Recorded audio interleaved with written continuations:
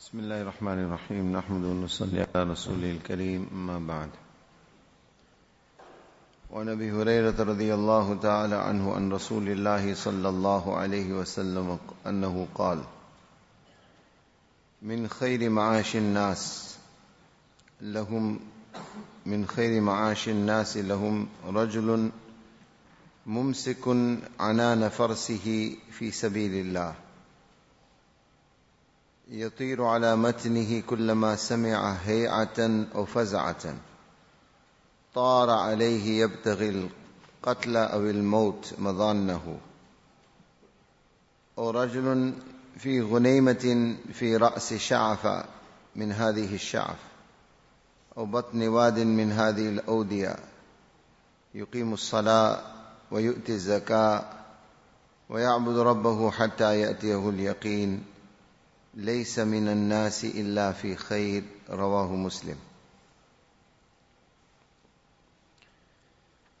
This brings us to the final hadith of the brief chapter, Istihbab al-azala inda fasad al-nas wa zaman, the desirability or the permissibility of adopting seclusion at the time of fitna and fasad, where one fears where there is a very real danger that one may lose his deen or iman. For him at that time to adopt seclusion or cut himself off from people in order to protect his deen and his iman. Abu Hurairah radiyallahu ta'ala is the narrator. Allah's Rasul sallallahu alayhi wasallam said, Min khayri ma'ashin nas, of the best forms or avenues of livelihood, is that person who holds the reins of his horse. Mumsikun anana farsihi, holds the reins of his horse in the path of Allah subhanahu wa ta'ala. In other words, the first part of this hadith refers to a person's preparedness at all times. He is ready in anticipation of the need, of the requirement that he has to strive in the path of Allah subhanahu wa ta'ala. This refers to a person being trained and prepared for jihad at all times. Allah's Rasul sallallahu alayhi wasallam, when it comes to the occasion of hijrat, Nabi Pak sallallahu alayhi wasallam is approached by Sayyidina Abu Bakr Siddiq radiyallahu ta'ala anhu. Actually, Nabi sallallahu alayhi wasallam himself approaches Abu Bakr radiyallahu ta'ala anhu. It's a very, very hot day. He approaches him at a time when normally people never used to venture out. When the sun has reached its zenith in the middle of the day, a knock is heard at the door of Siddiq Akbar radiyallahu ta'ala. And the narrator is Aisha radiyallahu anha, a young girl at that time. She narrates, Nabi sallallahu alayhi wasallam approaches her father, informs him that Allah ta'ala has given permission to make hijrat, leave Makkah Mukarramah and proceed to Medina Munawwarah. At that time, Abu Bakr radiyallahu ta'ala anhu says to Rasulullah sallallahu alayhi wasallam, As-suhba ya Rasulullah, that, O Nabi of Allah, will you give me the great honor and privilege to be your companion in this hijrat?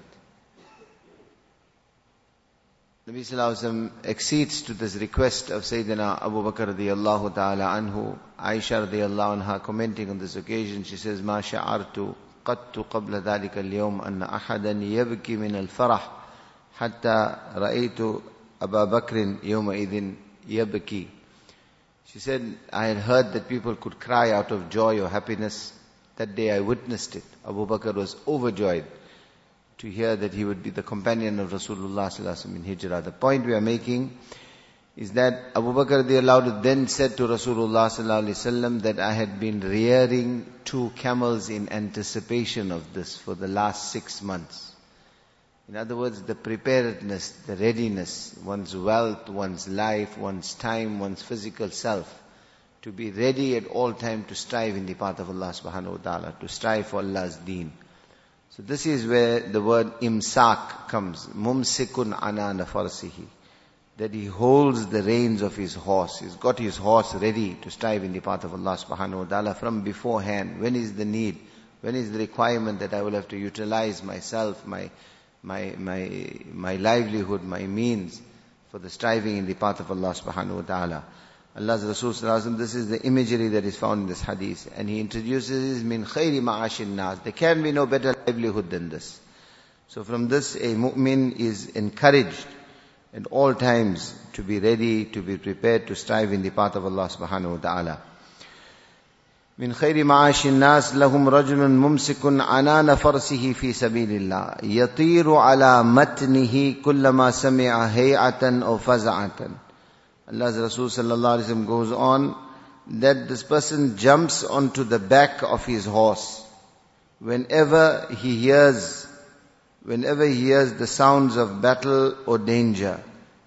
He doesn't hold back, but he puts himself forward. Interestingly, the words in the hadith, yatir, tara yatir, actually means to fly. Refers to the flying of a bird. Yet the same analogy is used in this hadith. Yatiru ala matnihi. This person, literally will translate it, jumps onto the back of the horse. Wherever he hears the sound of danger or the need or the requirement for Allah's deen, there is an opportunity for me to strive in the path of Allah Ta'ala, no hesitation. In fact, the analogy flies in the direction of what? In the hadith, Rasulullah Sallallahu Alaihi Wasallam says, طَارَ عَلَيْهِ يَبْتَغِي الْقَتْلَ وَالْمَوْتِ مَضَانَّهُ. Wherever he thinks the opportunity is going to be there for him to actually give his life in the path of Allah subhanahu wa ta'ala, without hesitation, Tara, he flies. Tara alayhi yabtaghi al-qatl. 2 times Nabi Sallallahu Alaihi Wasallam uses this analogy. Yatiru ala matnihi, Tara alayhi yabtaghi al-qatl. The same word, to fly. Although the person, human being, is not literally going to fly. This again indicates the fact that there is no hesitation. Person is driving himself, putting himself forward to strive in the path of Allah subhanahu wa ta'ala. And this should be our mizaj. This should be our temperament, that how Allah can use us for His deen. Allah's deen is dying around us in every direction. We should be ready. Tashkil is made to go out in the path of Allah. Be prepared in advance. Don't wait for mashwara to be made or last minute for us to be told that, if there is need for a Jamaat to go to foreign countries, Jamaat to go pedal Jamaat, walking Jamaat in the path of Allah Ta'ala, wherever there is the need. In this day and age, this would be the relevance of these ahadith to us. That beforehand we are striving, we are working, that how Allah can use my wealth, how Allah can use my means, anything I have to strive in the path of Allah subhanahu wa ta'ala. Nabi Sallallahu Alaihi Wasallam said, there's nothing better than this. There is no better livelihood than this. That whatever you have, you are using it to prepare yourself to strive in the path of Allah subhanahu wa ta'ala. And obviously the expression that wherever there is danger, wherever there is maut, wherever there is death, this person is in the first saf. He's not holding himself back. He's going all out. So in our current context, what would that mean? Wherever there is the greatest taqaza, wherever there is the greatest hardship and difficulty. For example, in our context, the elders, they encourage us that now in this current situation, there is great need in Africa. There is great need for us to strive in the path of Allah subhanahu wa ta'ala in these areas. Now what is the mindset? Africa, hardship is a lot of hardship, may get sick, there's lack of electricity, the means are not there, the comforts and luxuries are not there. Why don't I rather go to an area where it is easy? So this is where we learn the mizaj and temperament of one who really wants to strive in the path of Allah, has kept Allah and His Rasul Sallallahu Alaihi Wasallam in front. Wherever is the hardest, wherever the greatest need, the greatest mushkilat, greatest mujahada, he is ready to put himself and strive there first before anywhere else. There is no hesitation. Rasulullah Sallallahu Alaihi Wasallam said, Tara, he flies. You have to hold him back, he is ready to move. This is the shan of a mu'min. This is a shan of true muhabbat and love and ishq for Allah and His Rasul Sallallahu Alaihi Wasallam. That, Ya Allah, how every ounce of whatever I have can be used for the preservation, for the upliftment of your deen. And then Rasulullah Sallallahu Alaihi Wasallam goes on, in other words, what is the next level after this? This is the highest level. Like we see in the previous hadith, where Rasulullah Sallallahu Alaihi Wasallam, previously where he was asked, Ayyun nasi afdal, who is the most virtuous person? Rasulullah sallallahu, or what is the most virtuous action? He said, mu'min mujahid binafsihi wa malihi fi sabilillah. He said, is a believer who with his wealth and with his life strives in the path of Allah Ta'ala. And then Nabi Sallallahu Alaihi Wasallam referred to a second level. In other words, this is not as superior. This is, if the opportunity for that is not there, then second level is the second. What does Rasulullah Sallallahu Alaihi Wasallam refer to? He says, رَجُلٌ في غنيمة في رأس شعفة من هذه الشعف. It is that person who has a few goats or sheep which he rears or herds at the top of one of these mountains or at the bottom of one of these valleys. In other words, generally we find that due to climatic conditions, the grass is greener or it is more fresh or more conducive towards the rearing of livestock at the top of the mountain or sometimes in between the valleys at the bottom of the mountains. So Nabi Sallallahu Alaihi Wasallam refers to these two areas. He says a person, ghunayma. Ghunayma is what we call in Arabic isme tasghir. Isme tasghir means a few. Herding or rearing livestock is not his objective. It is a necessity. This is what indicates why ghunayma. Few sheep. Just basically what he needs to make ends meet. This is not his objective. He has a few sheep either at the top of the mountain or in a valley between the mountains.